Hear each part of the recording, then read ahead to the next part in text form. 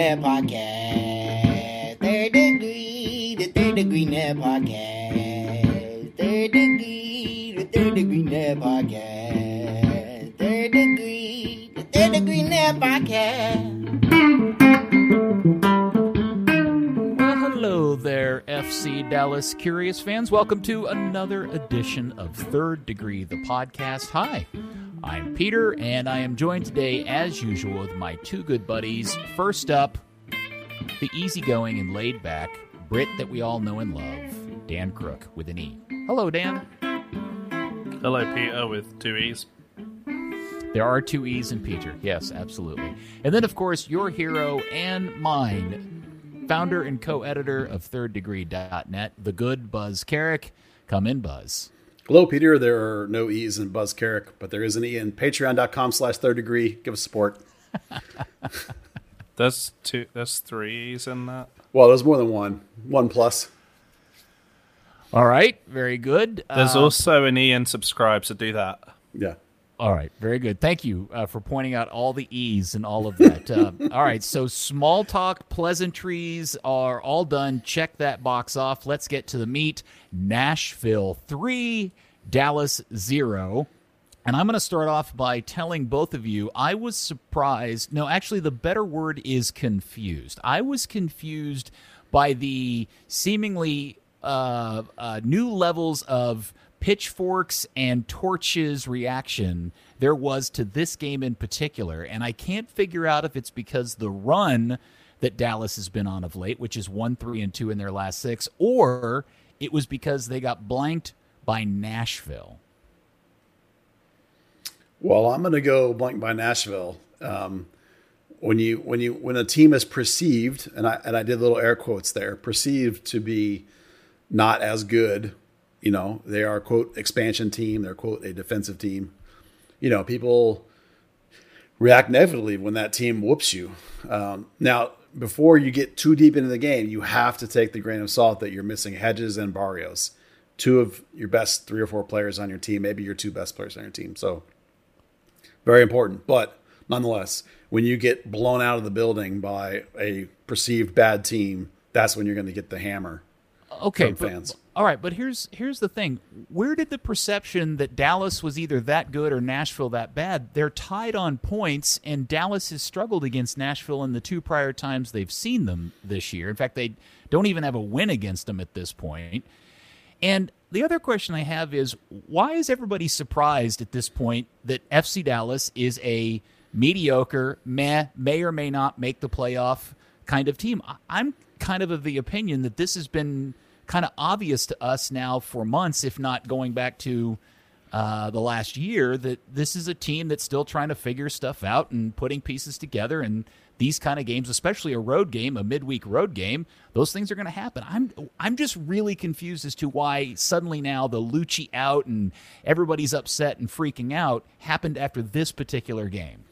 Yeah, I mean, this team is exactly where you said they would be. I thought they would be a little better. And you know, when you came out of the MLS's back tournament and Dallas made up some games, they were in that 3rd or 4th sort of window, which is where I thought they would be. I think I said 4th originally, you know, but then some things have gone sort of south. I think it's the roller coaster nature of their results. Like when they've gotten some good results against Sporting, for example, you know, and played, there's that crazy stat we had this week where they've played really well against good teams, and then you go against these bad teams and you do really poorly against perceived bad teams.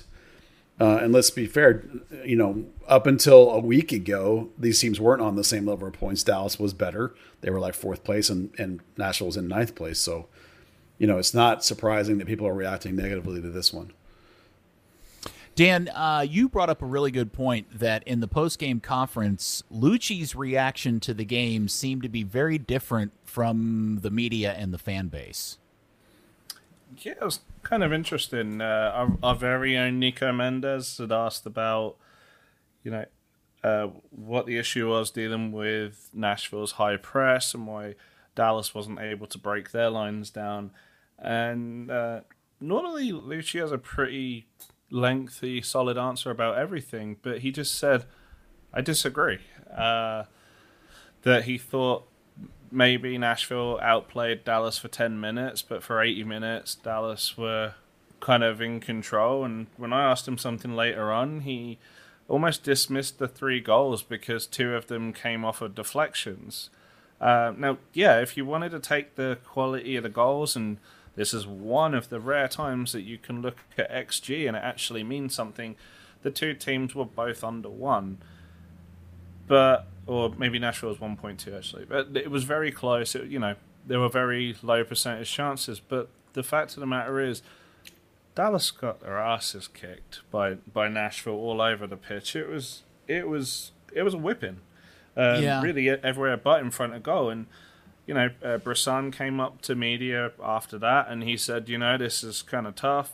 The other 2 games, I thought we should have had something out of, but this time we got beat, plain and simple. I was listening to somebody describe a game, and you tell me, were they talking about the Dallas Cowboys or FC Dallas? And these were the quotes of their description of their performance. 1, seem unmotivated. 2, not as good as maybe people thought they were. And 3, and this is the real one, what a chore to watch. Who are they talking about? The Cowboys or FC Dallas? Both? I don't. Yeah. Why can't it be both? Yeah, why can't it be both? We'll go with that. Yeah. Similar veins. Oscar used to always say that when you want to analyze games, whether it be individual or the collective, that in a lot of ways, because of the nature of soccer, because it's so difficult to score, that a lot of times you have to throw out goals when you're analyzing. You have to analyze the play of the whole 90 minutes, not just the goals. You can't let that be the only thing that determines whether you think a team plays well or not. And clearly, from Luci's responses, he thinks that they played pretty well for the 80 minutes. I'm not going to give him 80. I would have said the last 5 of the first half and then the first 20 up until they allowed that counterattack. That maybe 25, 30 minutes was good. But then other than that, I thought it was all junk. So, it's not sometimes, Luci's going to be positive and defend his team. He's not going to come out and say they suck like Oscar would. That's a difference between those guys, or like Shellis would. Shellis really would. Luci's a huggy, feely, protect my boys kind of coach. So it's not surprising he thinks it's really good. There seems to be a growing narrative along the fan base that people are now really much asking questions about Luci's qualifications and is he the right guy to be doing this job, and et cetera, et cetera. And I thought one of the things that happened to this, and before we get into the meat of the game itself, this was really the one moment that I think everybody was talking about, which was the conflict between Luci and Franco Jara when he subbed Jara off, in the 64th minute of the game. I got to tell you, I saw that, and I immediately thought I was really surprised because based on how I saw it, and unless there's a part of the video that we're not seeing, and obviously we're not hearing the audio because maybe Jara said something to Luci that was offensive or something, my perception of what happened there was that Luci initiated that confrontation and kind of escalated it, and I thought that was really surprising and maybe a reflection of a head coach with not a ton of pro experience. Well, we on this podcast have said from the beginning that was going to be one of the biggest troubles with Luci, is the fact that he had no adults and no pro experience. And listen, no one will ever convince me that the Hunts didn't do him a disservice by hiring him too soon. He should have been the next coach a couple of years down the line. They should have gone outside the organization if they had to, or gone with Ferruzzi. There were options on the table. But I read that moment as Luci, as we always talk about him, he does like to, as I call it, hug it out. He's emotional. He wanted to shake Jara's hand. And Jara is pissed and passes up that opportunity, which Luci then perceives that as a disrespect or a slight and says that you can't do that to me, and grabs him, and deals with it on the spot. Now, on the conference call today, Luci said that within an hour of that incident that they had already talked it out and solved it, and it's all in the past. And he did say some of the stuff he can't mention because it's behind a closed door kind of issue. So he did say that there were moments involved with him talking to the team and Jara talking to the team, and it's pretty clear that they've moved on past it. But it definitely was a moment created by Luci's inexperience. He should recognize that not all players are the same, and that Jara's pissed, and that I should give him space and not let it escalate, not let it become a problem, because Jara is right to be pissed. he's right to be mad because regardless of the fact that he hasn't scored in a couple of games, he is the $1 million player on this team. It's one thing to take him out when you're up 3-0 and you want to protect him and give him some cushion. It's another thing entirely when you're yanking a guy with his scoring pedigree from a game they're trying to come back in favor of a 17-year-old with very little scoring record at all. So he's totally in the right to be mad. Pepe should have come in for Jesus, if anything. So there's both guys in the right and both guys in the wrong here, and they claim to have, or Lucci claims to be past it, so we'll see how it goes. But, Lucci could have circumvented the whole thing if he would have stepped away from Jara. Yeah, Dan, I'm really interested in your perception because as a fan of English, non-league, and lower league teams that are that many of which have very young coaches kind of learning the game themselves, I'm interested in hearing your perception on what happened that night between the two. It was a little bit strange. I think I always find it kind of weird when a player shakes the coach's hand on the way off. Normally it's like a little pat on the back or just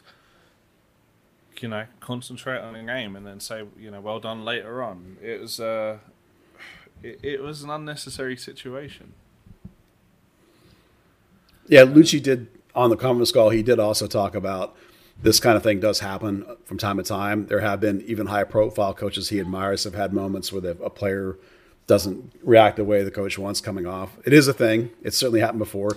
Peter, I know you had one that you had asked me about that I had totally forgotten from FC Dallas history. So, it's not unheard of. The thing that immediately flashed in my mind was what I thought until Buzz told me he couldn't recall it. I thought this was a super famous moment. And I'm surprised it didn't make I don't even know if it qualifies for the same as it ever was list. But in 2012, in San Jose, Schellas Hyndman's the coach. Breck Shea is the up-and-coming superstar.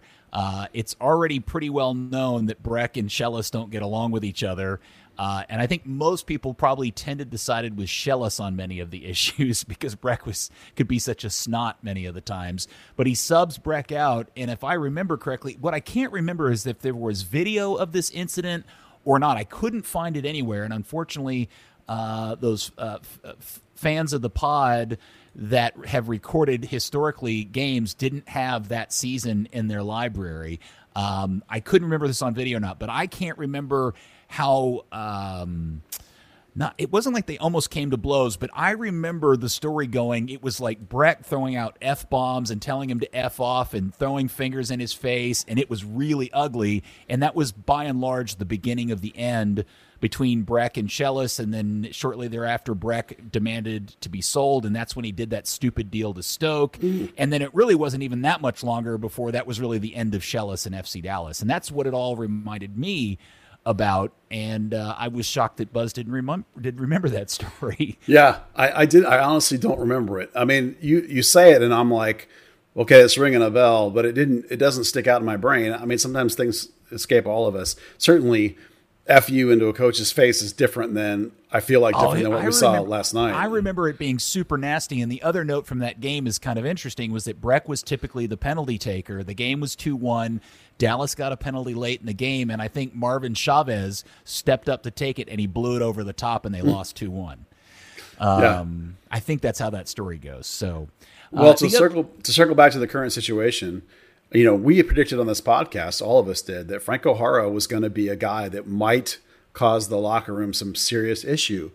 When you're coming in late, when you're getting paid a whole lot of money, and your perception is not all buying in, a guy who's damn near as old as Lucci, tough to manage for a young coach when he's a veteran player who thinks he knows everything. We predicted it was going to be rough. This is going to be a very difficult couple of weeks here for Lucci. If things go south this weekend, he's in danger of losing the locker room if he doesn't do right by some players here. Well, I think part of what I thought was very interesting about the exchange, again, it goes back to what I said initially, which was I was surprised Lucci initiated it. That is a reflection to me of insecurity. Somebody that I think feels like he needs to stand up for himself to the veteran $1 million striker, because if he doesn't do it, nobody else is going to, even if it's the wrong play. And that's probably just a gut reaction, in the moment reaction that maybe he regrets. Because by grabbing I mean, he grabs Hara by the arm. Yeah. He kind of grabs his shirt. He sticks his finger in Hara's face. And Hara's like, what are you doing? And I just, that aspect to me really shines a light on Lucci's situation. Again, right or wrong in hiring him in the first place and all of that stuff. I just thought that was really telling in the moment. Well, I think there's no question he's feeling pressure. Some of it, too, is might have been boiled up a little bit because I hear that Thiago Santos was quite steamed that he was left out of the lineup for a second game, thinking the first one was for rest, and all of a sudden he's not back in there. So when two of your bigger leader veteran players are now mad, that's going the wrong direction in terms of controlling the locker room. And Lucci he's a big one for respect across the board, both for him to players and players back to him. And if he feels like he's getting disrespected, he's not going to not say something. The mistake is when he chose to say something. All right, so Dan, for any fan that is starting to fall off the fence or is already on the side of the Lucci isn't the right guy for the job side of the fence, what is your reaction to that point of view? To the overall point of view of just the general point of view that maybe Lucci's the not right. Either they've always felt that way, or now they're starting to fall on the side of the fence of Lucci's not the guy for this job. Well, discredit anyone whose opinion is based off of Lucci chased Cobra out of town for one, which is most of them.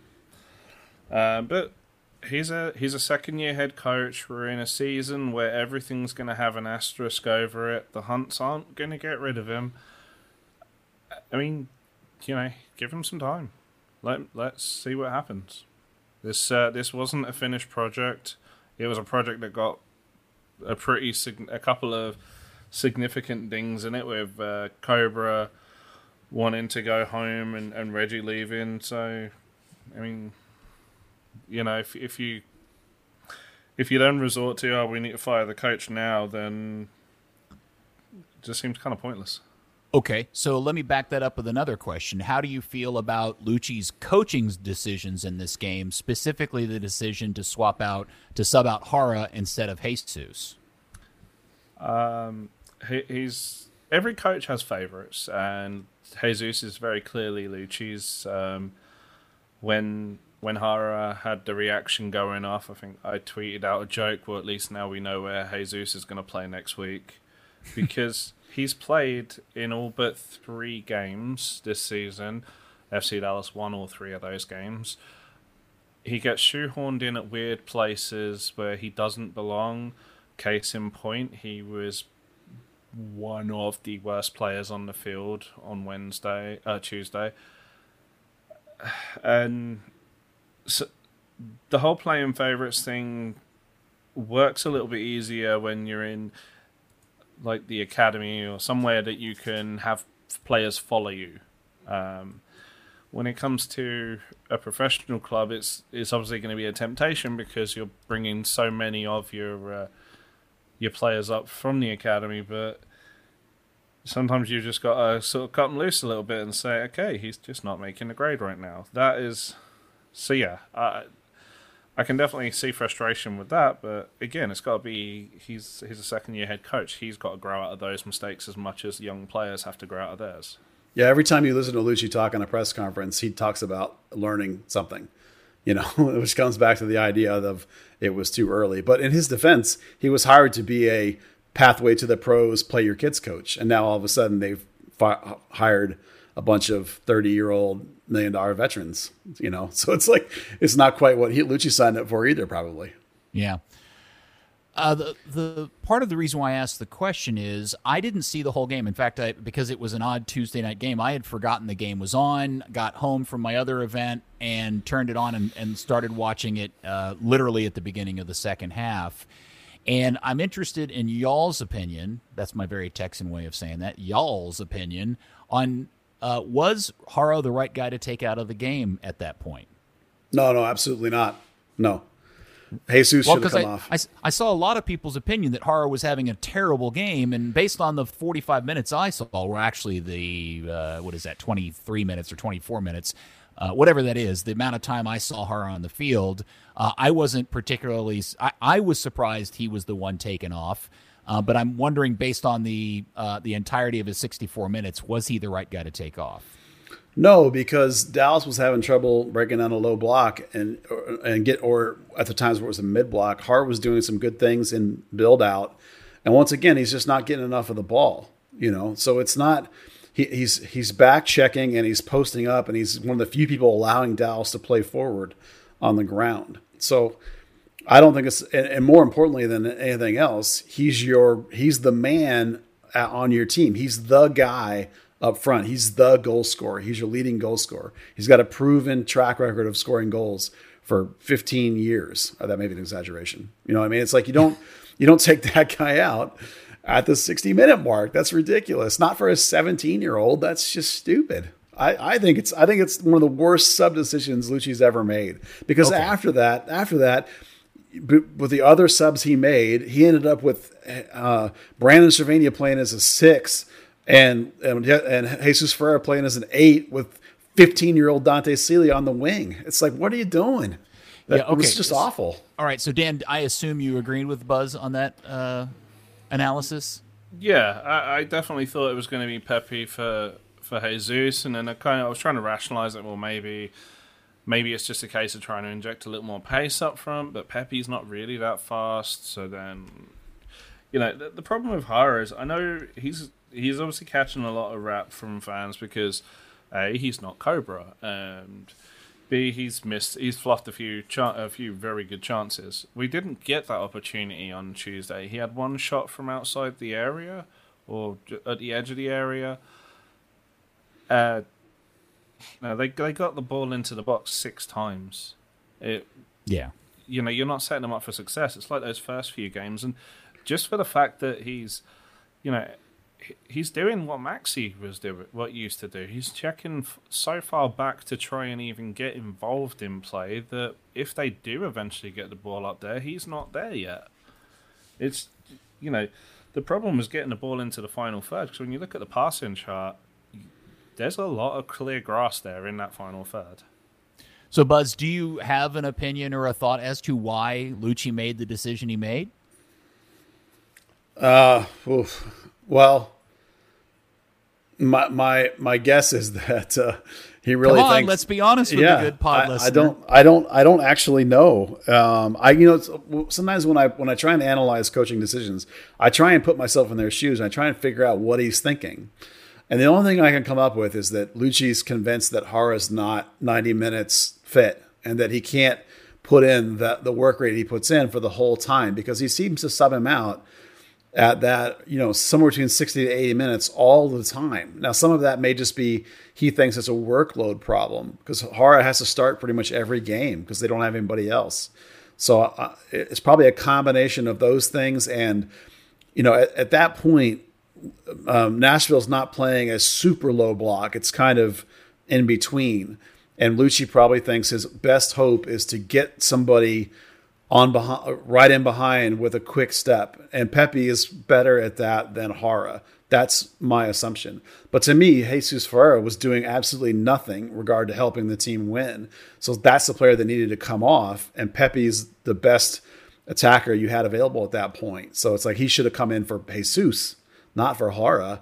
If you don't like Pepe on the wing, then you make some sort of shift so you have 2 strikers or something. But the problem isn't your 9. The problem is getting the ball to the 9. Jesus and everybody else, Fafa, whatever, Ricarte having to come so deep. None of those guys are getting the ball to the strikers.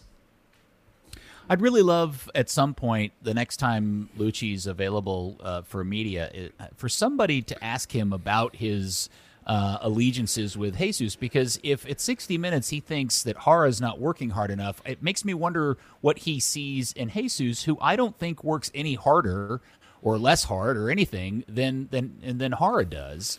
No matter what position he's playing, whether he's playing in the middle or out on a wing, I have never come away from Jesus's game as describing him as one of those just like 110% effort guys that's constantly running around the field. He's not like Fafa, right? Like Fafa's constantly all over the field. Jesus is not like that. So I'd really be interested sometime in hearing Lucci talk about that. Last question about all of this. Well, I can tell you what the answer is, Peter, because I've asked him 3 times. Oh. I haven't asked him in the last 4 months, right. But on the 3 previous occasions I've asked him, he says a lot of soccer talk about Jesus doing these little things that help the team play better. Things like line breaking and turning into space, blah, blah, blah. It's a lot of soccerisms of Lucci ball. So he never really is going to give you a concrete 100% definitive answer, but it's always along those lines. And the bottom line is Jesus is his guy. That's the answer. All right, well, I want you to be Leslie Stahl next time, and I want you to press him and say, but all of that soccer talking jingo that you've just talked about, did that actually result in goals and wins? That's what I want to hear him explain to me about his fascination with Jesus. All right, the last question about this, and we'll move on to something else that I think will excite the fan, is do you think he starts Jara this weekend? I do. Or does now. he bench him? Because just to circle back on the Schellas Breck deal, Breck got benched after that confrontation. Yeah. So do you think he benches Jara this weekend? In the immediate aftermath of the game, I would have said yes. But after listening to Lucci today, I'm going to say, I'm sorry. I would have said no, he benches. No, Jara does not start. He benches him. Now, after listening to Lucci's talk today, I think that Jara will play. I think that they're past it based on what Lucci said today. Now, he's a huddle up the locker room, defend the locker room. We're all one team. I love my guys. I trust my guys kind of coach. So I think that he is sincere when he says that they're past it. So I think Jara will start. You think there's any part of that he feels like maybe he recognizes that he was the instigator of it and feels bad about that? Or do you think Lucci thinks that it was Jara's fault? I think he thinks it's a moment of heat that happens in the game, because he answered the question both in Spanish and English. There were multiple questions about it. And basically his thing was, this happens in soccer. You know, we have to have an open communication in the locker room between all of us. We've talked about it as a collective. We've talked about it as individuals, and we're good. That was his take. So I've never found Lucci to outright lie to me yet. You know, he doesn't always give media 100% clear and obvious answers. It's a lot of this kind of language that we've been hearing over and over with, you know, that he talks a lot of the same stuff all the time. So I take him at his word when he says they're past it. So I think he'll start Jara. Now, Jara may not be past it. Jara may still be pissed. And when he subs Jara out at the 70th minute, you'll see how he reacts this weekend. and then we'll know. Yeah, it was interesting because Carlos Nava from ESPN posted a tweet with the video of the confrontation, and I said we were going to stop talking about it, but I did want to throw this out there. He actually blames Lucci very strongly for this, and he even points out that he kind of throws Jara under the bus, that he says the only reason why this happened is because Jara is frustrated that he's not scoring goals, which is not necessarily a really fair read on this based on what we know took place. I mean, I'm sure he is frustrated by that, but he's more frustrated that Lucci keeps subbing him out. I mean, the game before when Lucci subbed him out, he had this throw the hands in the air gesture. I don't know if anybody but me saw it, but clearly the guy's pissed off. He keeps getting subbed out, rightfully pissed off. You know, it shouldn't be happening this frequently when you're chasing a game. You sub that guy out when you're winning, not when you're losing. All right. Well, we'll see how that all plays out. Yeah, it ain't over. We'll see. And I'm interested to know if any of the people listening to the pod remember the Schellas Breck incident in San Jose as clearly as I do, but maybe I'm the one that's making it up. All right, I wanted to move on to another subject, and believe it or not, because I am trying to become a modern-day soccer pundit, right? What? I don't want to be just the old guy that goes off the eyeball test. I want to discover and find out the glory of statistical analysis and the value of that. And because I know all the kids are really into all of the XGs and the passing stats and all of that. So I've been dipping my toe in that water, and I want to apply that to something that I learned and have been reading about in the differences between Brian Acosta and Andreas Ricarte. Now, based on the good old-fashioned eyeball test, I think I'm going to fairly describe our collective opinion as, is Ricarte good, Brian Acosta not so good? Are we in agreement on this? Yeah, I would agree with that. Dan? Yeah, why not? So, going in and looking at the stats based on the restart and the game performances between the two, I was shocked to find out that when you look at the numbers, Acosta and Ricarte by any given measure, pretty much are essentially the same player. Could you believe that? Now, Acosta's played essentially one game more than Ricarte since the restart, based on minutes used. But if you look at all of the passing numbers in terms of Acosta outperforms Ricarte pretty regularly on percentage of completed passes. Passes in the final third, he generally tends to outpace Ricarte on, and they tend to trade back and forth on passes into the penalty area. All very important passing metrics in terms of deciding who's actually performing or adding positively to the team. Now, Ricarte does tend to outpace, but not by a large number, the number of key passes in all of these games. And all I'm trying to point out here is that based on the eyeball test, I would tend to agree with you guys that Brian Acosta's been a bit of a meh thing for us. And I was a little bit surprised at how equally meh Ricarte has proven to be, at least based on the stats. Well, this is where stats let me down because I always say I don't know who decided that you could score from that spot or something like that. And one of the two big differences for me is Ricarte's playing higher up the field, so his passing percentage is of course going to be lower. Acosta's playing deeper, where half of his passes are side to side, simple, easy, basic passes.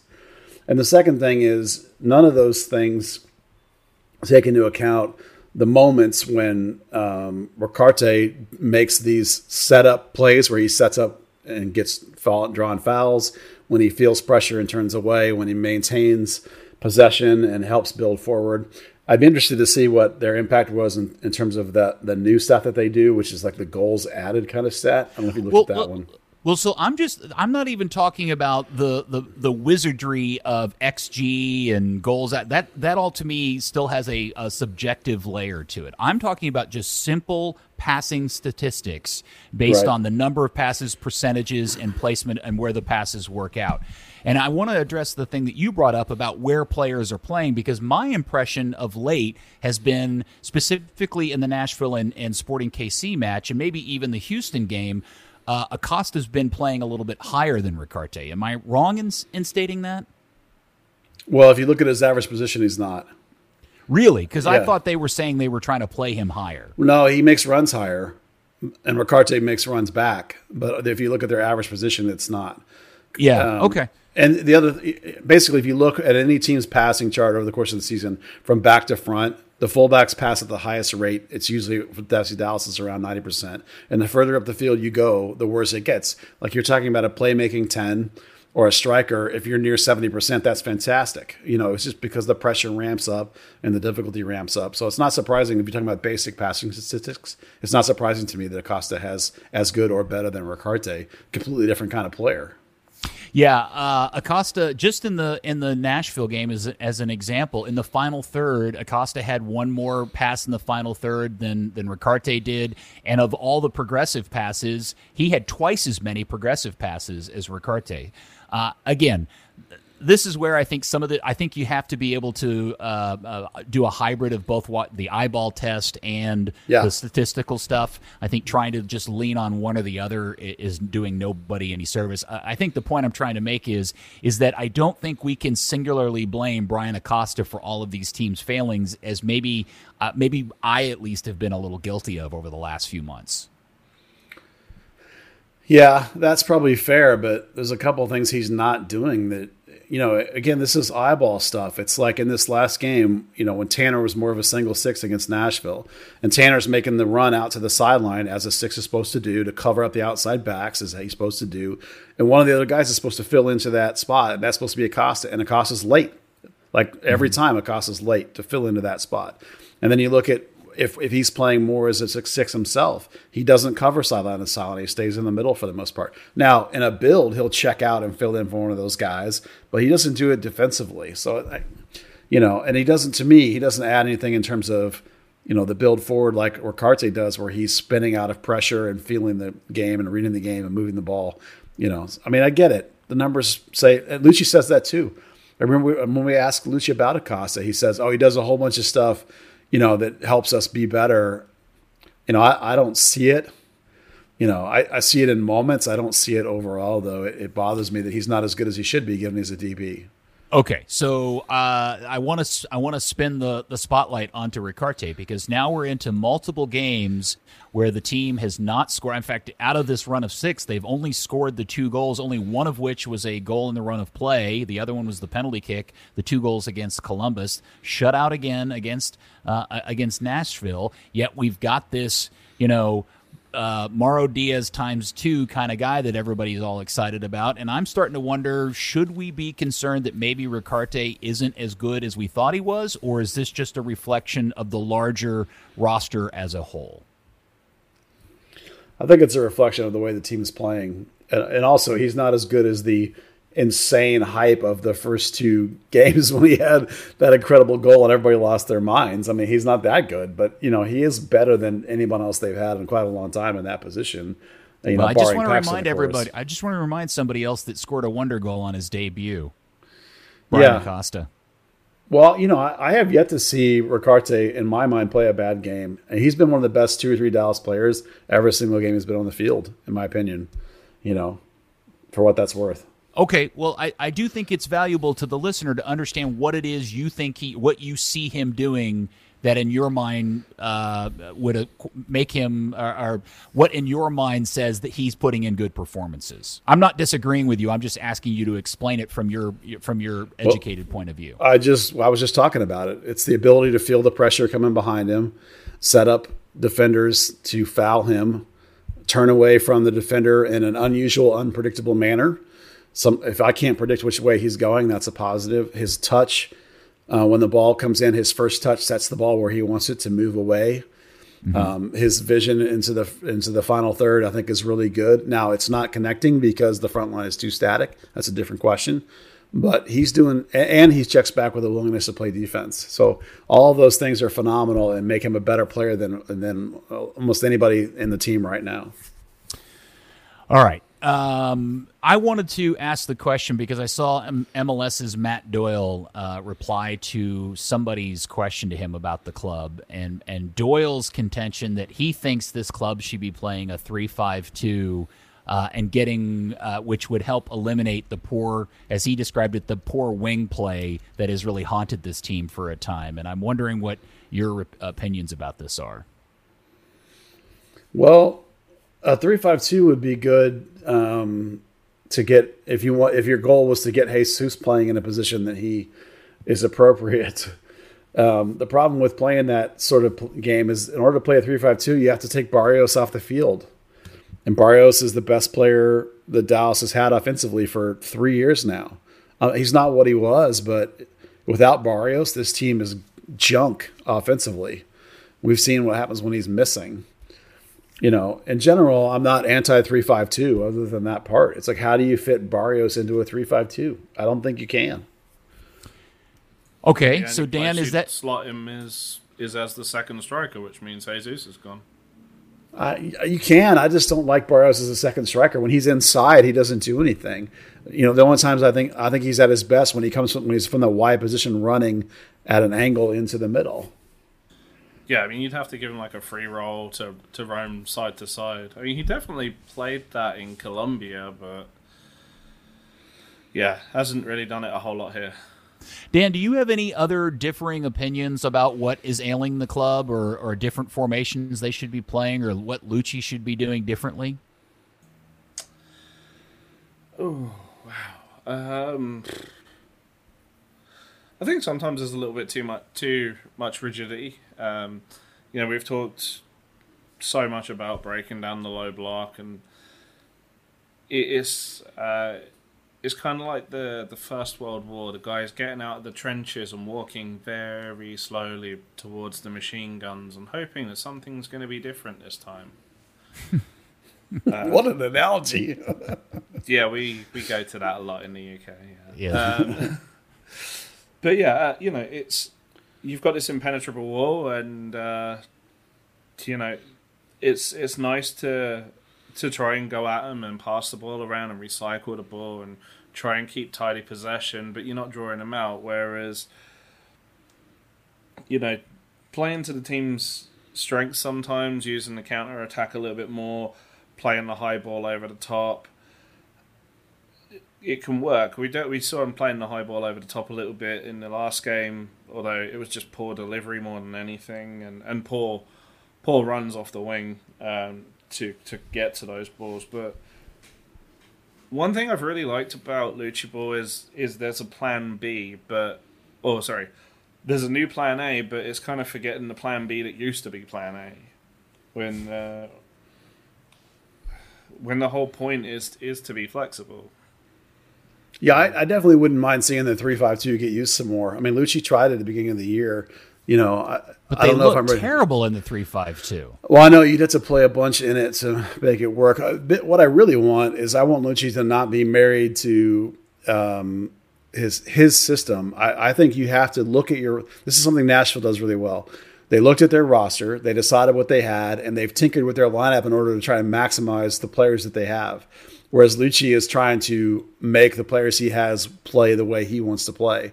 I think you have to go the other way. I think in the Major League Soccer, you're not Liverpool. You can't go buy somebody for $100 million. I think in Major League Soccer, you have to look at what I got, and you got to try and figure out how to make those guys work in a system. You can't be. I don't think you can be married to your system regardless of who you have that's available. The minute you lost a couple of guys, you maybe needed to rethink things.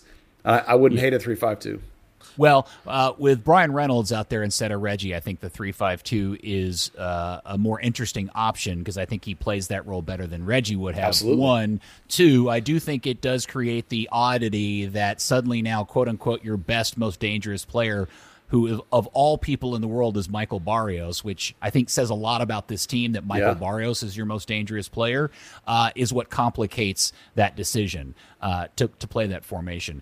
My feeling is when you watch this team, and to address your point about trying to institute a system on a set of players, whether it fits or not, is that Lucci's system requires a set of accurate passes and a skill level that I'm not sure he has the player set for, which then is what is causing the malaise and the slowness and the buildup of this, because the players just aren't of that quality to play this system quickly and smart, one touch, two touch, triangles, get in and out of positions quickly. It's not that set of guys.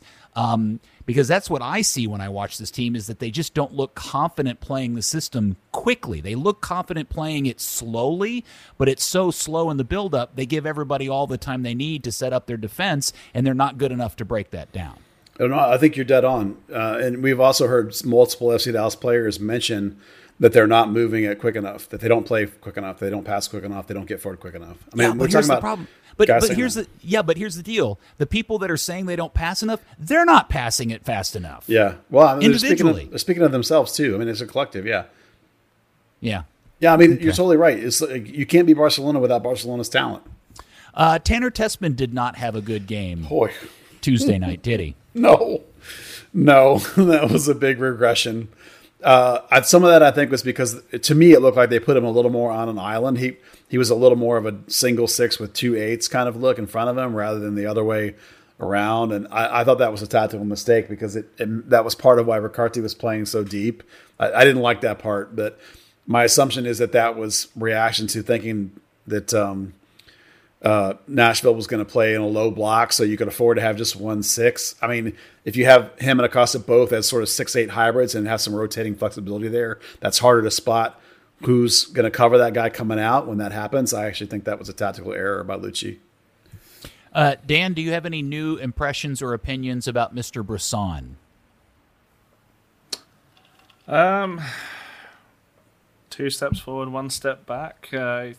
Came in initially and didn't really notice Matt Hedges missing too much, but boy, the lack of speed between him and Reto Ziegler the other night, that was painful. It definitely shows that the need for Nkosi Burgess and Callum Montgomery to come on as and develop is definitely a big thing. We saw Reto Ziegler getting absolutely roasted, and he needed a guy alongside him who could take the physical load, which Matt Hedges does, and Brisson just couldn't do that. I want to ask you about that, but that incident in particular where poor Ziegler got screwed into the ground. If Hedges is in the game, do you think that scenario plays out differently?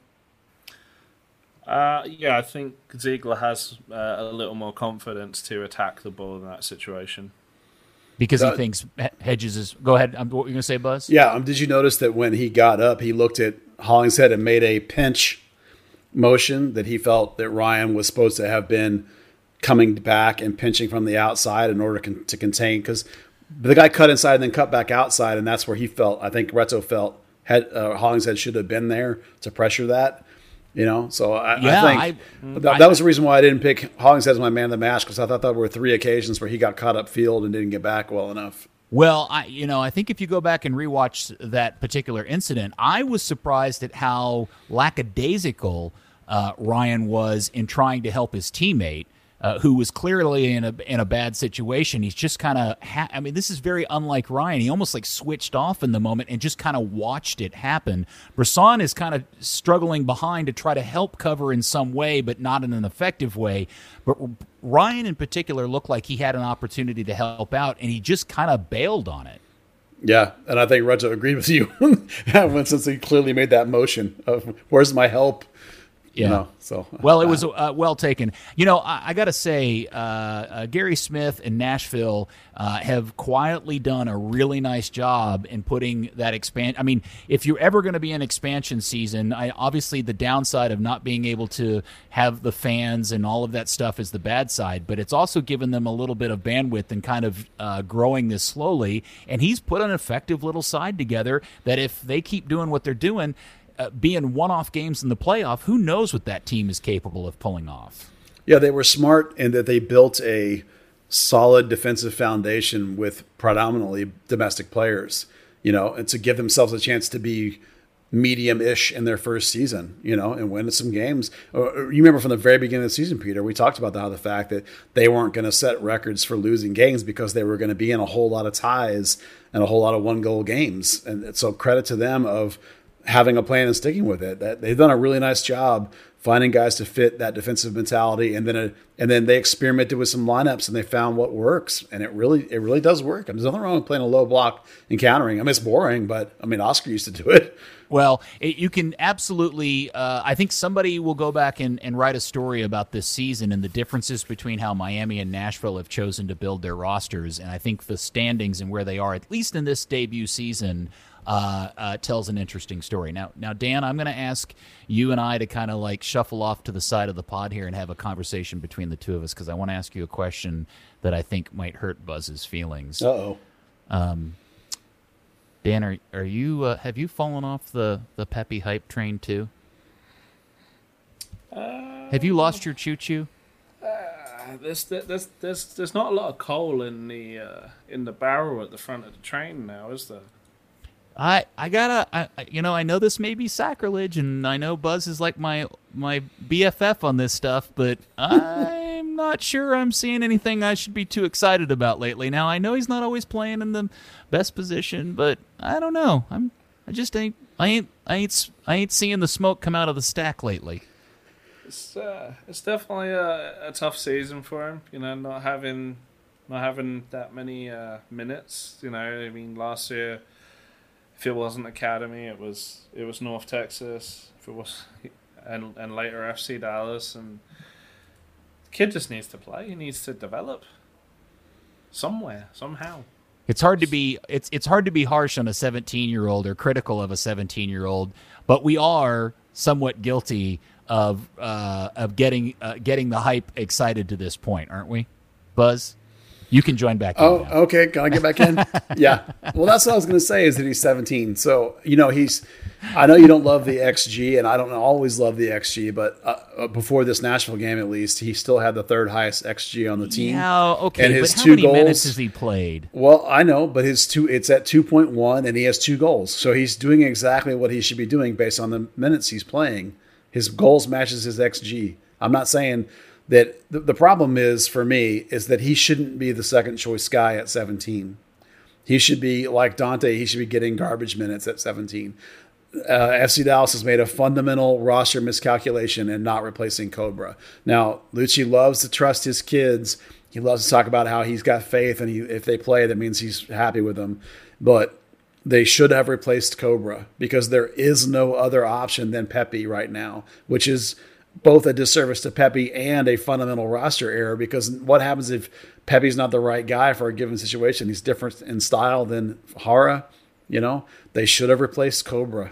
They needed to replace Cobra. The fact that Pepe's your only guy is a fundamental roster miscalculation. All right. Well, anything else about the game in particular that you guys wanted to discuss that I have forgotten to throw out on the plate for you guys? I will say one thing. I didn't notice the Hollinshead deal you mentioned on the third goal, and I just watched it back, and oh my God, he's walking. Yeah. Ball watching. Yeah. And walking. And ball watching and walking. And it's like watching that Southampton goal where Kurt Zouma had the really bad back pass and then just walked back and complained at the goalkeeper. Yeah. Yes, it is. It is an alarming moment in in the Ryan Hollingshead performance on that evening, because it's almost like he's convinced that Rito's going to win it and he doesn't need to help out. But to everybody else watching, it's like, hey Ryan, I think Rito needs your help. Could you hurry up and get back there and help him out a little bit, please? There's actually a really funny moment just as the pass is made. Yeah, Rito's kind of watching the ball and he looks over his shoulder thinking, okay, Hollinshead's going to be on that guy. I realise he isn't, and then does this like really dramatic spin around to try and get back in position. My general comment about all three goals, and I'm glad you have agree with me on the Hollinshead lack of effort. It was by then they had all given up, but all three goals, the defender is way too deep off of the player. They were about 6 feet off the striker, the shooter at that point. And then on the second one, the Slovenia midfield, same thing. It's like you have to close that space down. If you give guys that much room, they're going to shoot those long shots, and that's when you get those deflections. So there's some fundamental defensive miscues that happened in that game that directly led to. It's not just that they got beat on the counter; it's that they didn't close down. Acosta on the first goal, Cervania, and I think it's Brisson on the second. I don't remember for sure, and for sure Reto on the third. But that comes back to what Dan had mentioned earlier, that this game clearly exposed what we've been talking about with Ziegler. As good as he is and as smart as he is, the age is now a problem, and Brisson is also slow, which is a problem. So there's a fundamental issue with the center backs on this team that's going to have to be addressed for 2021. Okay, so we are at the point where the club now has a remaining 5 games in place, 3 away. And by the way, Dallas has one of the worst away records in the league at 1-4-2. And they have 3 away. The next game is Saturday night in Salt Lake, and then they have 2 home games back-to-back, and as we've mentioned before, end the season with 2 away games, one of which is against Nashville, and they end the season on November the 8th in Minnesota, and because it's 2020, and right after the election, there'll be a massive snowstorm that they have to deal with. I'm going to ask the question, at 24 points, which puts them, oh, good Lord, they're only a win out of being in the top 4, and they're also a loss away, not even qualifying for the playoffs. Is Dallas going to make the playoffs? I can't even believe I'm asking this question. Dan, you want to go first? They absolutely should make the playoffs. No, I'm not asking you should they make. I think we all agree they should. Based on what we've seen to date and knowing the rest of the schedule, will Dallas qualify for the playoffs?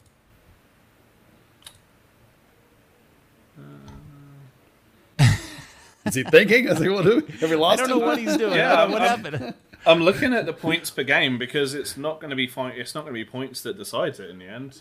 Oh, that's true. I hadn't thought about it. That is points per game. So we have to factor in Colorado. Yeah, Colorado. Yeah, Colorado. That's right. You got Colorado. By the way, they have 6 games left. Who does? The FC Dallas. You forgot the Minnesota postponed game. That's not on there. That's right. There's that game. Okay, I have forgotten. So they do have 6 games left because that's not on the. They haven't scheduled that yet, have they? They haven't rescheduled. It's still listed a couple of games up on the schedule as postponed. Yeah, where are they going to put that thing? Because that's the Well, point. Well, exactly. so because there's no place to put it. They've got a Saturday game and then a Wednesday game and then a Saturday game and then a Wednesday game and then a Sunday game. There's no place for another game. Well, that's why after it was postponed, they were gutted because they said it was a home game that we're not going to get back. Yeah, so they're almost certainly now just going to, especially because I don't know how Colorado's going to make up. How many games does Colorado miss? Yeah, they got three to miss, make up. Yeah, so this is going to be on a points per game situation, and if that's the case, then they almost certainly have to make the playoffs, right? Yeah, I think they'll make it. They'll be able to go relatively close to 500. They got 2 home games out of that 5. They'll get a point somewhere else. I think they'll get in. They really should get at least a point at Real Salt Lake, and it's kind of, for a long time it was a crappy place to go, but they've done pretty well there recently. So, yeah, I mean, Real Salt Lake is Real Salt Lake beat Portland Wednesday night 2-1. Well, miracles happen every so often. No, I think they'll get in. That was their first win in like a month almost, but yeah. That organization's a mess right now. Yeah, it is. Okay. Let's see. So all right. So we covered all the stuff from Nashville. We've asked the big question, are we really going to make the playoffs? We've talked about what games are coming up. We've done all that stuff. Anything else specific to the on-field part of the team that we would like to discuss before we move forward? Well, I wanted to tell Lucci's Tanner Tessman story. That's kind of an on-the-field thing. Oh, yes. What is Lucci's Tanner Tessman story? Well, there was a Monday conference call this week, and somebody asked Lucci some question about Tanner and is he a surprise playing? This is before the Nashville game. And the part that was interesting was twofold in the sense that Lucci spelled out specifically like when they decided to sign Tessman and that kind of thing. And what he said was that coming out of last year's North Texas season and the Academy season, when I thought Tanner was ready to be signed, that the team did not. They thought he was a guy, let's compare him to Kevin Bonilla maybe, a guy they were going to let go to college for a year or two and then sort of revisit, like a Brandon Cervania did and like a Reggie did, going for a year, maybe 2 years, that kind of thing. Lucci specifically says that. And then they get into spring training, and they had a couple of injuries, and so they needed a body for training. So they pulled Tanner into training just to be a body. And Lucci said that his play in those sessions, that he stepped up to the occasion, rose to the occasion, and that his play in those sessions won him a homegrown contract, basically over like a 3-week window. They were not going to sign him. It was out. And then all of a sudden it's like, holy crap, we got to sign this kid. And so they signed him really quick. So like that level of detail that like, and then because Acosta's injury lingered on, he ends up starting opening day. So that level of detail that they weren't going to sign him at all. They were going to just let him go to Clemson until like a couple weeks before the season. They're like, holy crap, we can't let this kid leave. And they signed him. So I think that's an interesting story. All right. And I don't mean to be the cynic here, but how much of the fact that they were potentially getting ready to lose this kid to an NFL kicking career played into that, do you think? Not that much, because we were talking about the Clemson stuff for over the past year. He had gone to those camps, and fall football season was, had come and gone and all that kind of stuff. So I mean that funness, so that Clemson back and forth was already there. That's what's so fascinating about the story, is that you're literally talking about mid-February when they had him in first team training, and they thought, boy, this kid is a baller. Because Lucci even said, like, with the Academy with North Texas, he just looked okay. That he was like, I mean, he was good, but he wasn't like, they were like, oh my God, we got to sign him. It wasn't until he came into first team training and started kicking the crap out of people that they were like, holy crap, we got to sign this kid, which is amazing to me on one level, because I don't know how you could watch him play for the Academy and dominate those tournaments where he's MVP and not think he was ready to be signed. But they didn't, and they were willing to wait, and then all of a sudden they weren't, which is kind of interesting, I think. Quick question. So when you say they, we're talking Marco and Andre? I assume he wasn't that specific, but I assume you're talking about a collective Lucci, Andre, Marco, Lucci's coaching staff, whatever, the collective organization being they weren't ready to sign Tanner and until he dominated training. Was Zanata here at that point yet? Yeah. I can't recall the timing. I think his announcement was in December sometime. Okay. Yeah, it was after Brisson was signed and before any of the other signings, basically. All right. So for any pod listener who has been disappointed in the amount of Dan Crook in this particular episode, fear not, because I think you're about to get your dose of it. Because the other crazy, weird, out of the blue, caught everybody off guard announcement that we got from FC Dallas this week was the announcement that once again the club is relocating the supporters groups. And the beer garden is being closed. The one unusual and charming feature of the atmosphere at Toyota Stadium is kaput. Dan, I'm hoping you can provide some color and insight as to why that is the case. No, not really. Excellent. All right. Now tell us what's going on. Okay, so this is another one of those little COVID knock-ons. For one, FC Dallas is absolutely awful at fan engagement and handling the supporters groups. But the big deciding factor is that the players' union negotiated in the revised CBA for coming back after COVID that field seating is no longer a thing, and half to 2/3 of the beer garden is field seating. So suddenly they had the option of, making the temporary bleachers that are already falling apart taller. What do you mean they're falling apart? Oh, yeah. Oh, I didn't know this. Yeah, those things are dangerous as hell. You can't go in there without cutting yourself or catching yourself on something. All the ropes that are used on tifos, when they come down, fans will take them and try and tie up loose bits of the bleachers. It's disgraceful. No idea. So the Dallas Beer Guardians actually were asking for a safety certificate on the bleachers for a couple of years, and the team just kept ignoring it. I walked down there one night. I was when I was designing the tifos, we were doing the opening day one. So we walked down at night before the first game of the season, and the guys there putting the bleachers back together. And I just watched this guy ripping random pieces of bent metal off and just throwing them away, and then he puts a sheet of metal over the whole thing so you can't see it. I was like, that's scary. Add another 10 rows on that, and you're screwed. Yeah, I've seen a lot of wear and tear around the stadium, and wonder why things that seem so easily fixed or addressed or improved don't. I don't mean to run off course, but I am never. It never ceases to amaze me that the team logo that is painted or a sticker on the glass doors into the office is all faded. It's kind of pink and light blue. And I think you guys walk past that every day. Why haven't somebody put a new sticker or repainted that? It's a detail that drives me nuts. So to hear that, the funny one is, you notice how they put those vinyl banners around the field on that blue wall? Yeah. They did it because the concrete's broken, so the rebar's exposed. Oh, wow. Okay. Yeah. There's some chunks on the east side. When you walk past it, it's like sticking out like 6 inches.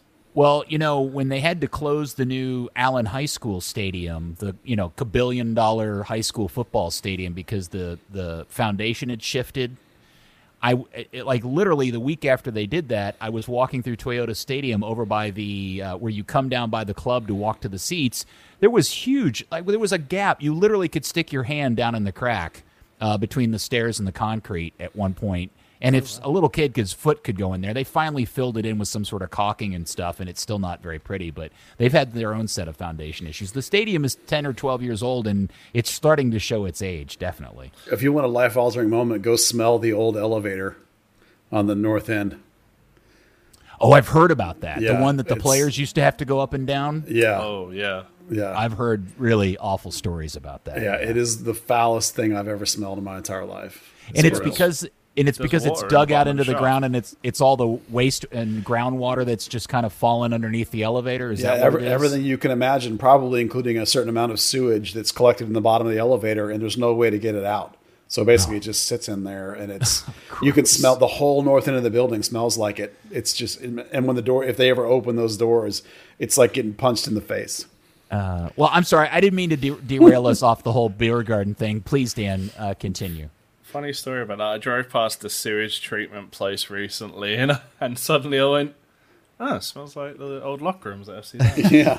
And I couldn't figure out why, but now you mention it, that's why. So there was part of that. Fans had also been asking for safe standing, like they have in Orlando or Dortmund or any of those places. And a lot of this, Orlando is one of them. It can just get put away. It can get kind of folded up and moved to the side. FC Dallas chose to state that did not exist. The big thing was preserving the North End as the stage for concerts, right? Because that's revenue, and we have to remember FC Dallas does not own the stadium, so they can't make significant changes.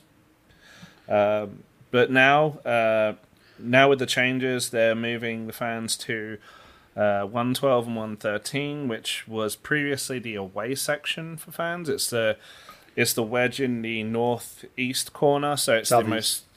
Southeast, you're right. So it's the most hidden away part from the cameras, which kind of sucks. It's the only real shaded part of the stadium, which some of the fans really enjoy. El Matador members absolutely love it, but they've been shifted around several different places. Dallas Beer Guardian members hate it because they've been in the Beer Garden since 2011. It does leave them away from any of the pulleys for TIFO, which kind of leaves a few questions unanswered. They are supposedly going to get dedicated beer, the little Budweiser thing that's in the Beer Garden currently, brought around towards them. The prices are going to be the same, the $360 a year. They will have the safe standing. That's now been promised, which is great because it means that that whole new section of blue seating, which was put in 2 years ago, is going to get ripped out. So they're going to convert sections 112 and 113 into safe standing. Yes. Yet they can't construct some sort of safe standing around and on the stage. That seems weird. I've always thought somebody could construct some sort of removable safe standing that would work perfect with that stage. Yeah, but every time the supporters groups took it to FC Dallas, they would ignore it or say it didn't exist, and other clubs have it, which was weird. But now they're going to be in this new section. They will have the permanently in place safe standing. The restriction will be reduced. The Beer Garden was 975 spots, and the new one is somewhere in the region of 450. Holy cow, that's a significant loss.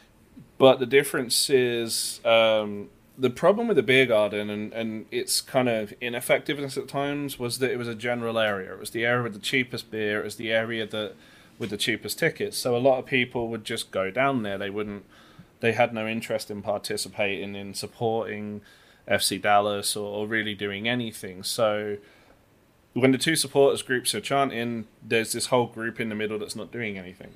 Okay. By going into for one in the middle of the fans, it should be more engaging to the wider support, and it should create a lot more noise with the roof on the south end, bouncing that sound back and just kind of amplifying out more from a concentrated group in the corner. It's still weird because It's great. It's like a supporter specific section, and they now have the supporters groups have control over it. But it's really it's just strange in soccer. Stadiums will have a section where if fans want to be a family and not do anything, they can go. They'll have another section where if you want to be a hardcore fan and you want to sing and shout and jump and all those fun things. It doesn't matter if you're a member of a group, you can just go there and do it. Now it's a little bit counterintuitive, but again, FC Dallas does not have any clue on engaging fans or any of that malarkey. So we'll see how it plays out, but it should be a little better. We'll see. All right, so the Dan Crook reaction to this is positive? It's mixed. Well, what are they going to? But okay, but in terms of trying to, and maybe they've, because I saw the ticket sales, they're not even selling tickets on the east side of the stadium next season. At least at this point, they're not. Everything that's for sale is on the west side and on the south side. Yeah, and it's so the same thing they did last year. Because they're not, because the rest of that is all game day tickets and things that are already season tickets sold. Well, they're also the cheapest tickets in the stadium, so they released them last. Single game tickets, not season. Okay, so I read that as they were making a collective decision to only sell season tickets and tickets period on the west and south side because they assume they're not going to be allowed to go back to 100% potential capacity in 2021. No, You're telling me this is because they're just trying to sell the most expensive seats up front. Yeah, this is kind of the Puzzlegate thing from a few years ago. They keep doing it every year, where the East Stand is the last part to get sold. Okay. All right. Well, I was giving them. Look at me for giving them the benefit of the doubt. Let me real quick though. What are they going to? What are they going? No, hold on a sec. What are they going to do with the stage? Are we just going to look at an empty concert stage, game in and game out? Yes. Yeah. Probably be some banners or something on it, advertising. That's about it. That's going to look so weird. Maybe they'll bring the inflatables back. Oh, wow. Okay. I'm totally at a loss to explain. There has to be a better explanation than we're just going to leave an stage behind the North Goal. It seems like a complete waste, but okay. I mean, that's what we're seeing now, so... Well, yeah, but everybody understands it because there's a pandemic going on. But when we're back to, at some point, hopefully, fingers crossed, wishful thinking, prayers at night, back to an opportunity to sell out a stadium...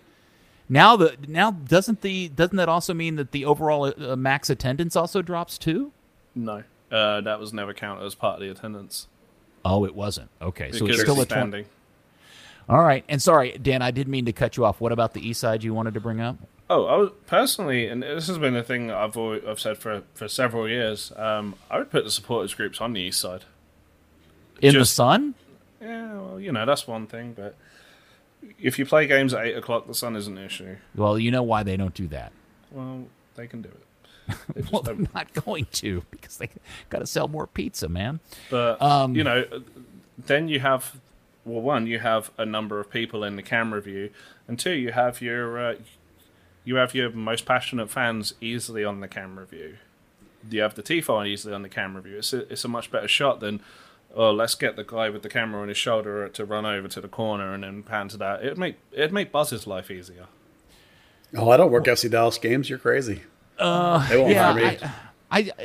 And I'm going to guess that based on everything I read, the announcement that the team put out caught everybody off guard. Nobody was anticipating them doing this in advance, and it was just kind of a shock to everybody, the supporters groups, the fans, the season ticket holders, etc. If you knew, you knew. The discussions were happening for a couple of months. That was my biggest criticism. It was like, unless you got a season ticket email, there was no like rollout or announcement of this. Oh my God! Like make a moment out of it, right? Hey, we're doing right by the supporters. Let's do a thing. It was just like, and everybody got different emails and different information. It was just a cluster. It sucks for people who have the tickets there now because they have to probably be moved. The supporters groups have been in discussions. It was down to the supporters groups to communicate that with their memberships. El Matador did. Dallas Beer Guardians didn't. That's choices. So just to make sure I'm understanding this correctly, the reason by the club to close the beer garden is because that's the part I still don't get, because they think they're doing the supporters groups a favor by moving them to this new location, or because the beer garden was more of a hassle than it was worth. That's the part I'm still confused by. Probably more a hassle than it's worth. And because of the CBA rule about no on-field seats. Yeah, you instantly take away 500 of your 975 spots, and you have to find somewhere new for those. But is that a rule that's like here permanently, whether we have COVID or not, or is that just a COVID protection request by the players? That's at least for next year. If FC Dallas are actually going to spend money, I would say that's for the life of the CBA. Yeah, you can expect to see those blue drapes on the east side, like 10 rows up, still in place. Man, That's what that's about. you know what they should do? Well, They should that's not entirely about that. They don't have to have it that high. They just chose to have it there so No. they could put bigger sponsors there, and then they stupidly put the sponsors in the worst part of the tarps so that the camera doesn't even pick it up. It doesn't have to be that high, but that's why they're there. The slow, FC Dallas is actually kind of lucky in that they don't have, like a lot of stadiums, where the seating goes down to the field. Where theirs has the wall, they can get away with a little bit more than most places. All right, well, maybe they'll put a giant video wall back there and show kick-ass hypnotic videos and stuff. I'm hoping for 3 of those 50-foot stick figure fan guys that wiggle their arms in the wind. I want 3 giant ones of those behind the goal. With That's Toyota, what I'm hoping for. Like actually dressed as Toyota salesmen. Yeah. Well, Yeah. FC Dallas colors with their wiggling arms, distracting players that are shooting. That's what I want. Man, So that is FCB. such a weird decision. You know, it's Maybe they'll funny. bring back that big bull inflatable. Oh, yeah. There you go. My favorite was Dustin Chrisman's suggestion that he just assumes they're going to put the inflatable bounce house down there for the kids on the stage. A lot So of the people have kids said have- that's probably what's going to happen. Kid Zone, yeah. I mean, that's what it was before the beer garden, right? I don't think it was that obviously like a playground, like in the you remember the bubble for the women's league? They had that playground off in the corner, and everybody was wanting whoever to score a goal to run over and slide down the slide. Now that would be cool if they put a playground back there, and if you score a goal, you got to run up there and slide down a slide back onto the field. That would be kind of cool. There's an idea. Let's use Beats that having for your the bull state. mascot brand leather. Yes. Oh my God. Yeah. You know, it's funny. Buzz was talking about the communication of all of this and how weird it is. And so that made me think about this week. While I fully understand the one and only real purpose of all of this is to make everybody forget about how the city got its team in the most nefarious way to begin with, all of the Austin FC video work that they've been putting out in the last week or so, I'm so impressed by and at the same time frustrated by. I don't know if you guys have seen any of this. Oh, yeah. It's really, really, really good. And again, I completely am aware of the fact that the origins of this club are super sketchy and suspect to begin with, and this is just all propaganda to make everybody forget about that. But man, it's really good shit. Yeah, there's no question that they're terrific at marketing, just like Inter. Miami was right until they picked their jerseys. Hopefully, Austin will be better than that. The one thing I would say about the ownership is that I think all ownership level stuff is often really sketchy. We just don't often hear about it. But their marketing is absolutely killer. Their branding is killer. I mean, everything they're doing is even like the stuff at their stadium where they're putting the green neon lights up the side of it. Oh, Verde. I mean, the whole thing is phenomenal, and I'm jealous as hell and bitter. You can probably hear that in my voice. Well, Just think of it this way: FC Dallas doesn't have a stick of broccoli for a logo. that's a good point. Well, as a But- Texan, I actually think that logo is amazing. I think it's a great logo. And I know yeah. live oak trees are a big deal in Austin. I think it's a fantastic logo. And as somebody that's lived here my entire life, I totally get it and saw it Yeah. as a live oak tree and think it's a good quality logo too. But I can see why people think it's a stick of broccoli because you're not from here, and I totally get it. But I mean, we're all going to make fun of them, sure, but it's a great logo. But we all recognize what is totally going to happen in 2021 when they start and everything's back to normal. Again, fingers crossed, prayers answered, and all of that stuff. We are going to see something very unusual for Major League Soccer in Texas. And I'm including both Dallas and Houston in this as well, which is we're going to see a really awesome, very European-like atmosphere and a really cool situation in Austin, at least initially. And I'm just wondering if anybody in Dallas and Houston is going to get the message. I doubt they will get the message, but it's going to look like LAFC or FC Cincinnati. So it's going to look like, I think. I'm with you. I wonder if Houston is starting to get it, though. I mean, they're going to try to change their logo and try some different things. We'll see if they actually with that change stupid it logo that I saw. Oh my gosh, what a Oh, that disappointment! Home Depot Yeah. contractor service logo, yeah. Well, I mean, they're not. So that execution is not great so far, but I'm sure James Harden understands marketing, and at least they're admitting that they have done a poor job. So perhaps, first sector recovery is a recognition, right? Admitting you have a problem. So maybe we'll see with them do some things. The problem is James Harden doesn't really have a say. He's a minority owner. No, but I mean, Their main owners are the problem. sure. But like I said, they've admitted they have an issue, so maybe we'll see them do some better things. Well, it's beyond the branding. Branding is obviously a big part of it, but how you convert that into ticket sales is a completely different trick. And so far, it appears that Austin is kicking everybody else's ass at it. That is both Houston and Dallas, for sure. All right, North Texas got a big win the other night. Buzz, they did what they needed to do, but they still need another win and some help to make sure they make the final. Yeah, they have to win on Saturday. By the way, big game player Arturo Rodriguez draws the PK and scores the goal. You remember he scored the game-winning goal last year in the championship, and he scored the game-winning goal in the 2017 Dallas Cup Supergroup win. Guy's a big game player. But they got to win Saturday, and they got to have Richmond lose, and they have to have Omaha lose or tie. And if they win, they'll get in. And that game is when? It's Saturday night. I believe it's at 7. So, big game, exciting game, biggest game of the year. So come on out and watch it. You can watch most of it before FC Dallas kicks off and just maybe go home to your TiVo and then start up the FC Dallas. Okay. And last on the notes of things that you guys wanted to talk about, I'm just going to let you guys do this because I don't care. Something about the Supporter Shield is going on. Oh, yeah. So, Dan, you want to go first? Or you want me to go first? You go first. I'm interested to hear. Okay. Here's my take. Number one, if you think Dallas is bad at communication, you should see the Supporter Shield guys, how bad they are at communication. All right. So here's the thing.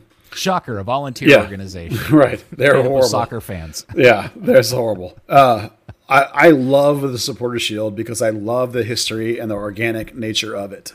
Now, I 100% agree with you, Peter, that because you're playing an unbalanced schedule, that it lacks some of the qualities of a real, regular season table winning like we have in a lot of other countries, right? So I recognize the flaws in it in terms of MLS Cup being the big thing and when we play an unbalanced schedule.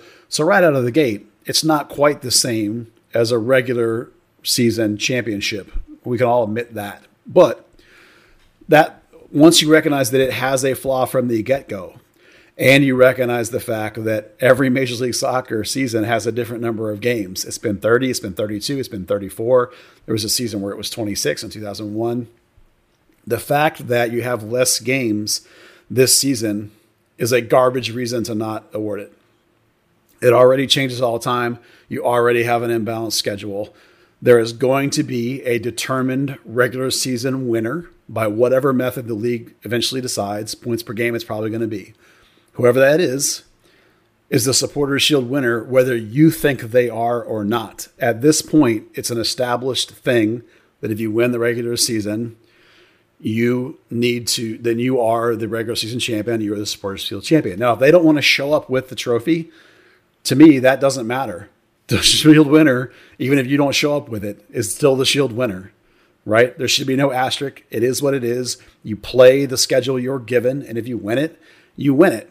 And then the last point I want to make is by not being willing to show up and live up to your end of the responsibility, regardless of the circumstances, you're saying that you're not up for dealing with this situation. You're not up for the situation. Put on your big boy pants, live up to your responsibility, or give this stupid thing to the league and let them deal with it because they're prepared and capable of dealing with it. Okay, hold on a second. Take. Okay, I got your take, but I still don't understand what happened. You didn't tell us what happened. Well, I assumed everyone would know. What happened was the Supporters Shield, I don't know what it is, Dan, is it a committee, has put out an announcement that they were not going to award the Supporters Shield this year. And their language had a whole bunch of garbage and stuff in it, something about fans not being in the stadium and something about the number of games played and something about fans not being able to be involved, something about the Shield going on a tour next year. Somehow that played into it. A whole bunch of junk basically said that they weren't going to show up and award it. And so Toronto FC rightly and Greg Vanney rightly are pissed. Their players are pissed. I don't blame them. So that's what happened. And then, of course, since they immediately got scorched across all levels of social media, they then backtracked and said that we've got some feedback and we're reevaluating. And they haven't come out with a new announcement yet. They come out with a big statement that said, we screwed up. And then they tried to blame Major League Soccer somehow. I'm not sure how that one worked. It was a Well, that's 10 what everybody paragraph. does. Well, it was a 10 paragraph. We screwed up without saying what they're going to do or how they screwed up, or it's a lot of finger pointing. The bottom line is, if you're not going to show up with the damn trophy, it doesn't matter because it's going to be awarded anyway. And if you can't be bothered to show up for it, then just give it to somebody who'll take care of it. That's my take. Now, Dan, when all the Jim Jam was going back on social media, I thought, and if I read it incorrectly or interpreted it wrong, I apologize, but I kind of got the sense that you were supportive of their decision, or you understood why they had made the decision they had initially made. Did I read that wrong? No, you're right. I get why they wouldn't award it. For one, Major League Soccer decides how the first overall seed is placed. We have, 3 weeks left of the season, and Major League Soccer has not decided how the first seed will be placed.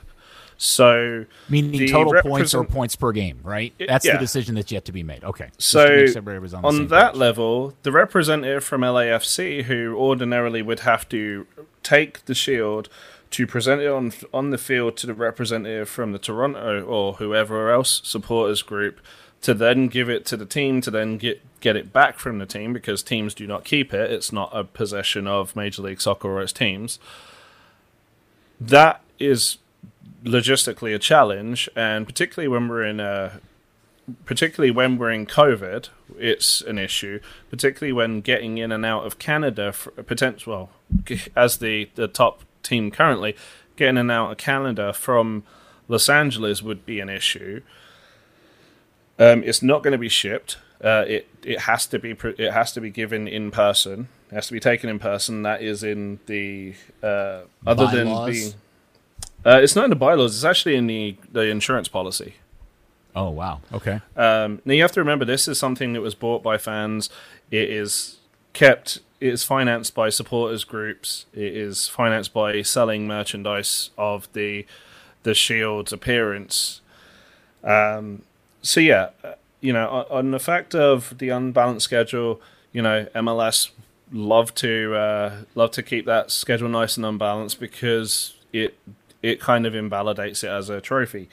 This season, kind of ridiculous. Top 4 teams are all from the Eastern Conference, where, let's be honest, Toronto have had a cakewalk of a schedule. They've played Montreal's under-12 girls team 5 times. They've played Philadelphia Special Olympics team a couple of times. What we can say about the Supporters' Shield winner is, more often than not, they are the best team in the league. You can look back to FC Dallas 2015 and say, okay, well, the Red Bulls had an easier schedule. On a goal difference tiebreaker, you can kind of say, all right, maybe the best team didn't win it, but Christ, it was close. I can't look at MLS right now and say who the best team are. I can see a lot of teams who've played crappy schedules, who've played really difficult schedules. If FC Dallas had to play the West Coast teams, we were talking about, will FC Dallas make the playoffs? The answer then would be no, hell no. Just to kind of I just want to point out something that Dan just said about you can't tell who's really good. The longest current winning, would anybody like to guess who and how long the longest current winning streak is in Major League Soccer? Well, I have no idea, except at one point Toronto had gone like 19 or 20 games without losing. But other than that, I don't know. No, the current leader in the clubhouse on winning streaks is at 2, and that club is Nashville. Sure. Wow.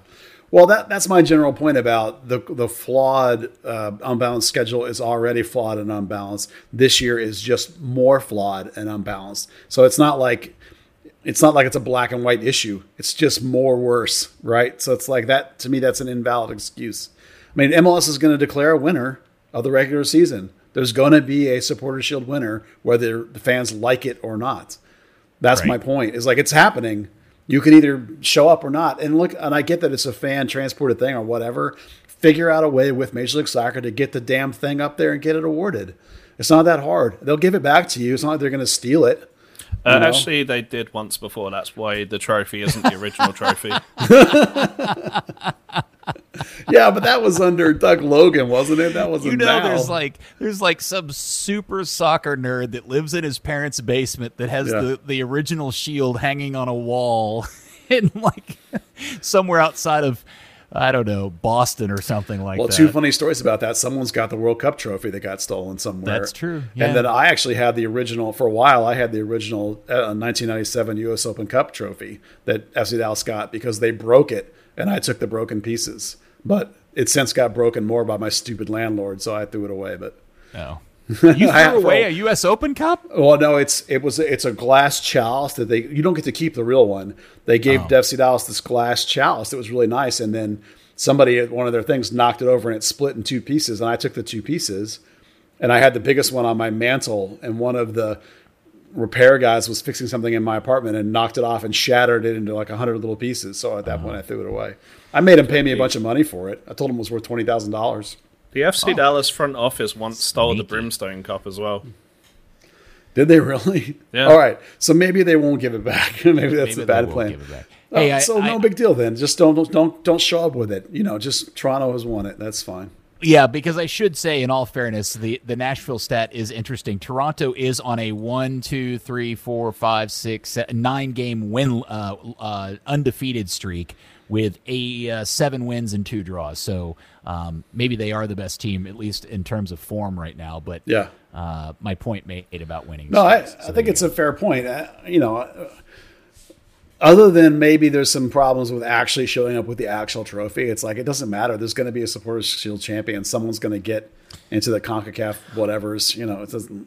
Let's all agree either way, it's been handled spectacularly badly. The communication has been an absolute joke. The backtrackings come in that, what I've heard is that they let all the supporters groups know what was happening, but not in a really effective way. They did it on like a Slack channel, and if for anyone that uses Slack, what a crappy form of communication that is, because you don't get any notifications unless it's something that's at you. So, obviously everyone was blindsided by it, even though they were technically informed. And now they're talking about this long delay because they've got groups that are completely unresponsive that they're now having to await a response from on what should happen. It's kind of interesting that... Well, that's easily solved. You set a date. We need a response from you by this date, and if you don't reply, then we're just not going to count you. I mean, come on, let's all be adults here. That's how this stuff works in the real world, right? Yeah. I mean, is this a bunch of 16-year-olds doing this? Yes. Well, it's all supporters group volunteers, so yeah. Come on, Peter, we've both lived that life. Well, hey, I was once a part of the original Inferno and left for many of those reasons. As much as I love all those people. Of that life. Yes. All right. Well, there you go. There's the story. Dallas plays again Saturday night against, oh, crap. I've totally forgotten now. Real Salt Lake. Oh, Real Salt Lake. Thank you. They got to travel, same-day travel. The one thing that I don't think we've focused enough about, I did want to say something. This playoff is going to be completely nuts because I can't figure out in my head if the fact that they're all one-off playoff games, you win and you move on, lose and you're out, is an advantage to the team visiting, or the fact that the travel part of this for the away the visiting team is really a complication that gives an advantage to the home team, unlike anything we've had in the playoffs before. Well, I think the one game thing actually gives an advantage to FC Dallas because there's this crazy stat about their record against good teams versus bad teams, and they're way, way better against good teams. So if you're going to get a one-off against FC Dallas in the playoffs, that's a scary one-off for anybody that's a good team, if they get in, of course. But here's the problem with that stat, Buzz. Almost all of those wins came against good teams, with the exception of Kansas City, at home. I mean, their road record is terrible. No, for sure. Yeah. Well, that's why Lucci made such a priority to get that home game, which he's not gonna. But, it definitely hurts on the road. But, you can look at the Seattle game last year, which is obviously a completely different team at this point. And you never know what you're going to get when you face FC Dallas, even on the road. I mean, they've fought and clawed some guys on the road a little bit. I can think of the Minnesota game, for example, and a couple of those sporting games. So, I think you're right that it's definitely going to lean heavy for the advantage for the home team, I think. Even with nobody in the stands, I think it's an advantage. And we don't know if they've clarified for the playoffs if travel is consistent, is the same for playoffs as it is regular season, in and out same day, correct? Do we know that yet? I don't know that. It's possible that I missed some subtext somewhere in some announcement, but I don't know. Dan, do you know? No. I know there's definitely a gray area in it because when they had that earlier game with Kansas City, they flew in the day before. Oh, so, okay. Who knows? Yeah, the ability to fly in the day before and get some time on the ground before having to play, I think, would be a significant difference maker for teams, that are having to play away in the playoffs. Even when they fly in the day of, they still go to a hotel. So it's like it wouldn't be, the difference of flying the day before is just a question of time on the road, I suppose. I mean, if you isolate, It shouldn't be a problem. Okay, well, again, my big takeaway from this week was I still was surprised by the reaction to the loss against Nashville. I just hope we've answered questions for everybody. I don't know. The record is what they is. They're 6-5-6. It's pretty much what we all thought, right? Fans get emotional. I understand it. We try and be very analytical. That's a bad loss. I mean, there's no question that's one of the worst losses of the year. So it's not surprising. I don't think that fans have an emotional reaction. That's what people that are fanatics do. And I try very hard to. I had an emotional reaction because I like this team. I support this team. This is how I choose to support it. Is this thing? So I have an emotional reaction, and then I try and turn that off and be analytical. So it's what we do is to be analytical. Okay. Anything else we need to touch on before we shut up shop? I will take that as a no. I think that's Buzz? everything. Patreon.com/Third Degree. All right, I was going to ask you to pitch your wares, sir. That's the pitch. Is if you like what we do, support us, help us out. That'd be great. All right, Dan, do you have anything to pitch? Just a question of going back to the start of the episode. How many E's have we used? I think we're into the 30,000s at this point. There's one E in Pappy Check. Just one. Okay. All right. Yeah. Okay. Well, then I feel like now we're just wasting everybody's time. Dan, thank you very much for your insight today. You're awesome in every way. All right. And Buzz, thank you, sir. Thank you for hurting the cats today. That's what I do. That's the only thing I'm good at. And FC Dallas Curious fans, thank you. We will speak to you next week on maybe another better mooded edition of Third Degree, the podcast. More better mooded. Yeah. Woo. Ooh. Third Degree, the Third Degree Net Podcast. Third Degree, the Third Degree Net Podcast. Third Degree, the Third Degree Net Podcast.